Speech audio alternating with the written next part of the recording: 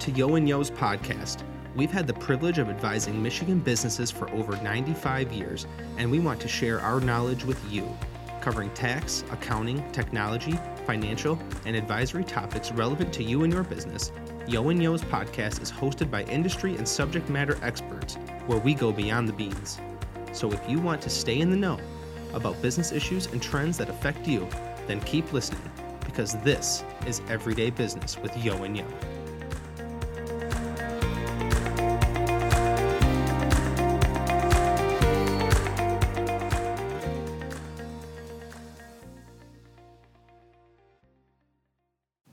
Hello, I'm your host Dave Jewell, Principal and Tax Service Line Leader at Yo and Yo. Welcome to this episode of Everyday Business, where we will focus on tax issues affecting your business and personal tax situation.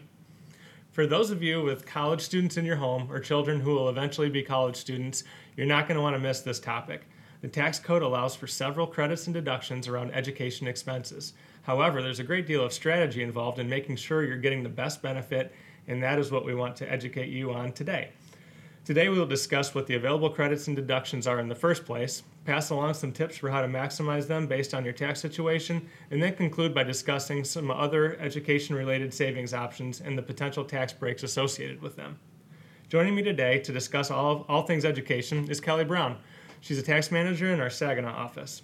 Kelly specializes in individual income tax consulting and is one of our firm's leading experts in the sales tax arena. Kelly, we'll give you a break from sales tax today, but welcome to the podcast, and I look forward to having you educate myself and our listeners on how to maximize the education tax breaks in the Internal Revenue Code. All right, let's jump right in. There are two major education credits that our listeners may or may not have previously heard about. Those are the American Opportunity Tax Credit and the Lifetime Learning Credit. There is also a tuition and fees deduction that was part of the recent extenders bill signed by the President in December of 2019. Will you take a few minutes and go through each one of these so our listeners know the difference and various parameters around each of these tax breaks? Yes, Dave, thanks. It's great to be here. The American Opportunity Tax Credit and the Lifelong Learning Credit are both credits, so they reduce income taxes dollar for dollar. The tuition and fees deduction is instead a deduction from income, not a direct deduction from tax. So while still valuable, it doesn't provide quite the same impact on the tax return.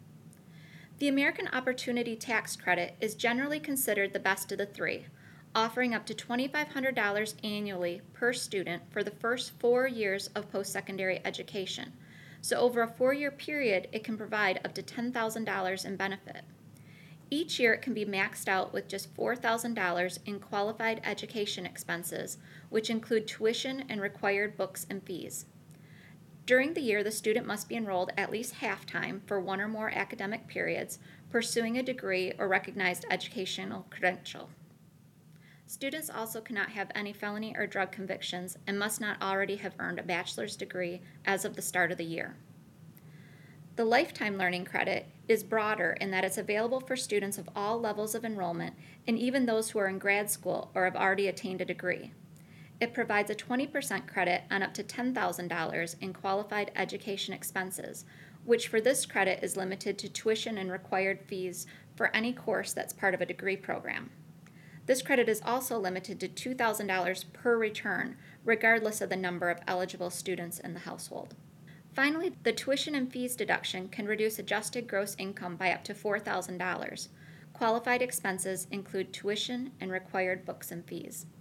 While all three of these provisions can be used on the same return, only one may be selected for each student. So you can't use the same student for two or even all three, even if the student has enough expenses to maximize each one. Making sure the correct expenses are used in calculating the credit is also important.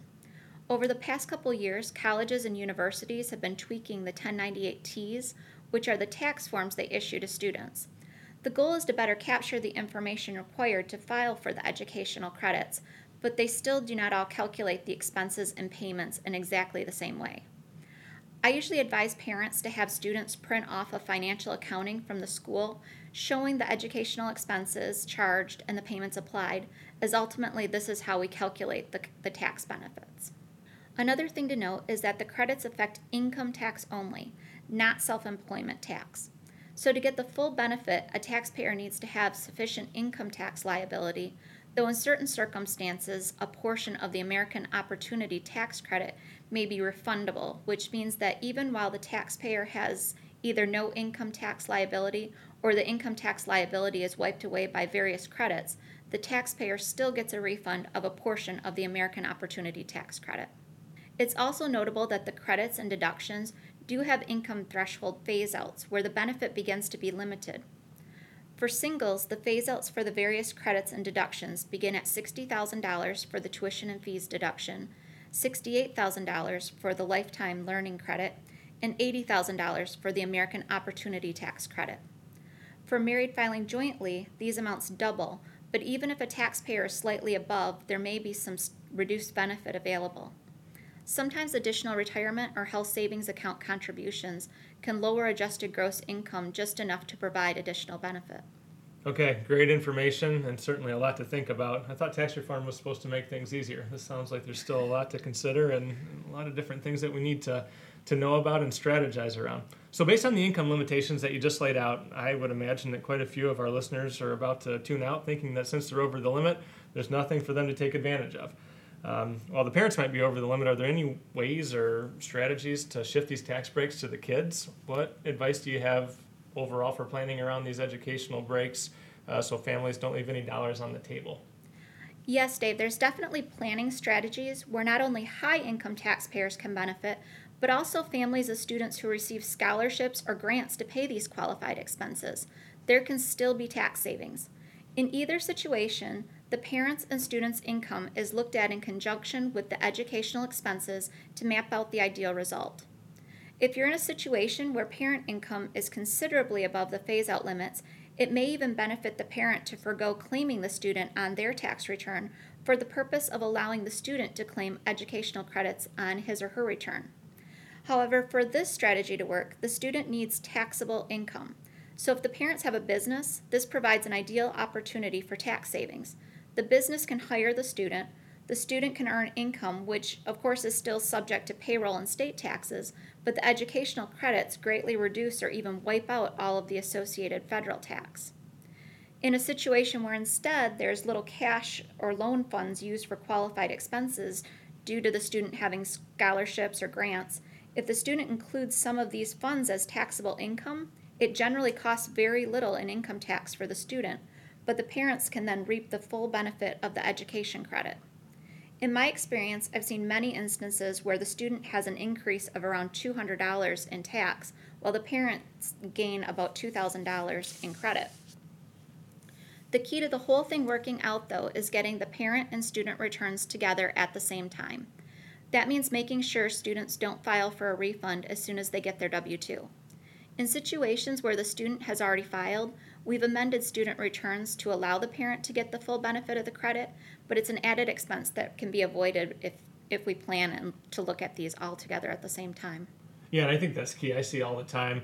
I have parents that'll bring a return in. We find out that the child has already filed, and then we kind of lose the ability to work these returns in conjunction with each other and maximize benefit. It oftentimes results in more cost to the parents because we have to amend tax returns, and it just turns into a mess. So for students out there, wait and send in your tax information along with your parents.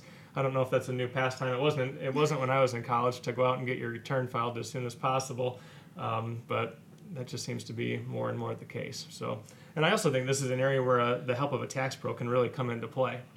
Final topic for today, then. There's a handful of college savings programs that are out there for parents, grandparents, aunts, uncles, etc., to consider for college-bound students, whether those be 529 plans or CoverDells or whatever else is out there.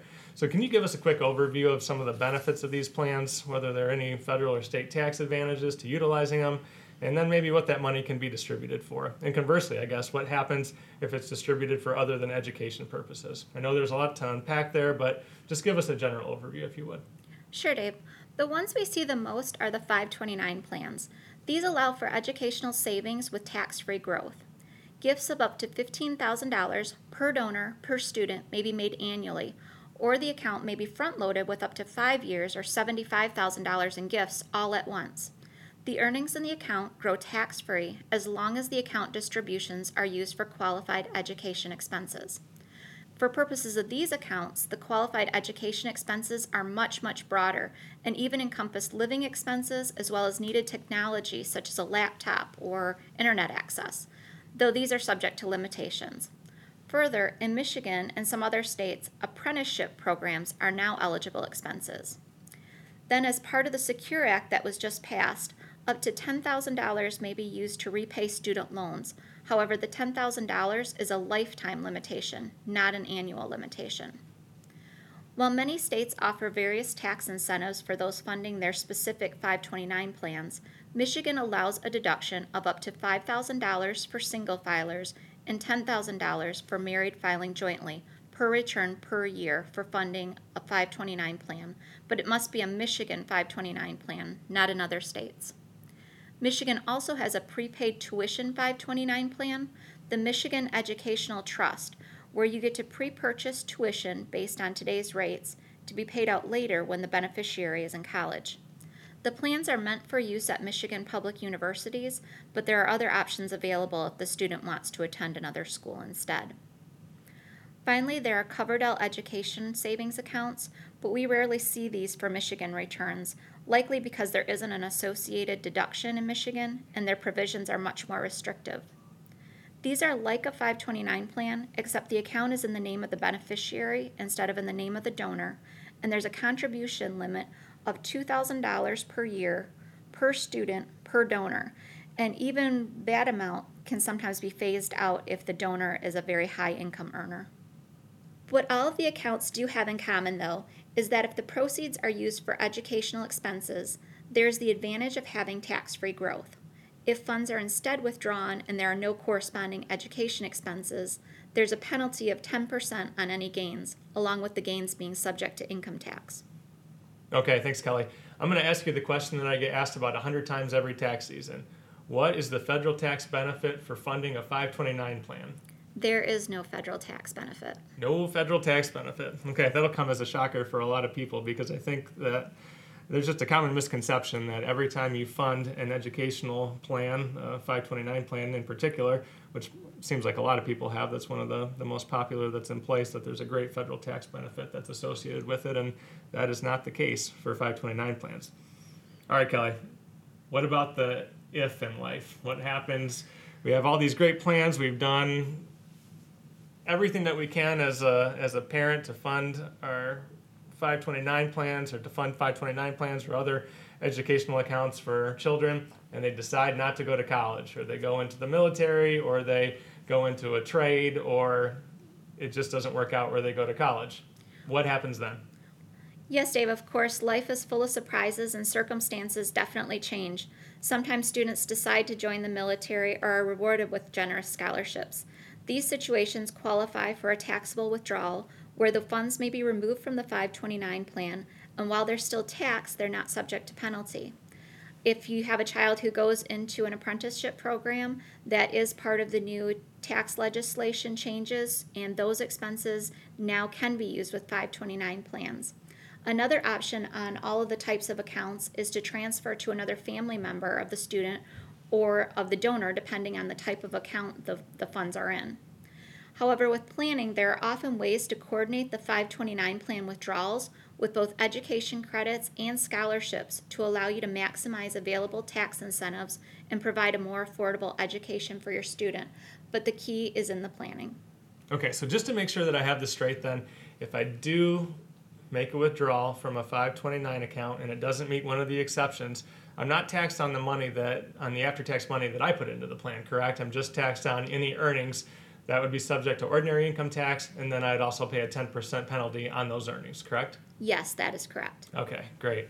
Well, Kelly, this has been extremely insightful. I want to thank you for your expertise and for your time today in joining me on Everyday Business with Yo and Yo in order to pass along information on education credits that I think will be a great benefit to a lot of our listeners. If you're interested in learning more about educational credits and deductions or any other benefits associated with 529 plans or other college accounts, visit yoandyo.com, where you can find a copy of our show notes and additional resources. Thank you to everyone who joined us today. I'm Dave Jewell, and I hope you enjoyed this episode of Everyday Business with Yo and Yo.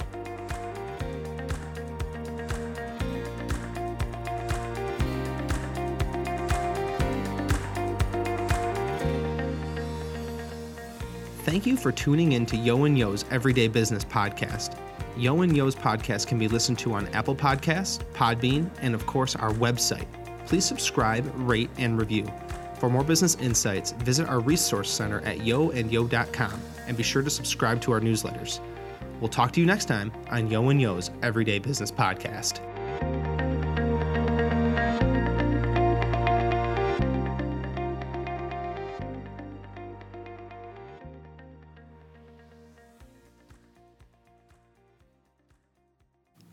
The information provided in this podcast is believed to be valid and accurate on the date it is first published. The views, information, or opinions expressed during the podcast reflect the views of the speakers. This podcast does not constitute tax, accounting, legal, or other business advice or an advisor-client relationship. Before making any decision or taking action, you should consult with a professional regarding your specific circumstances.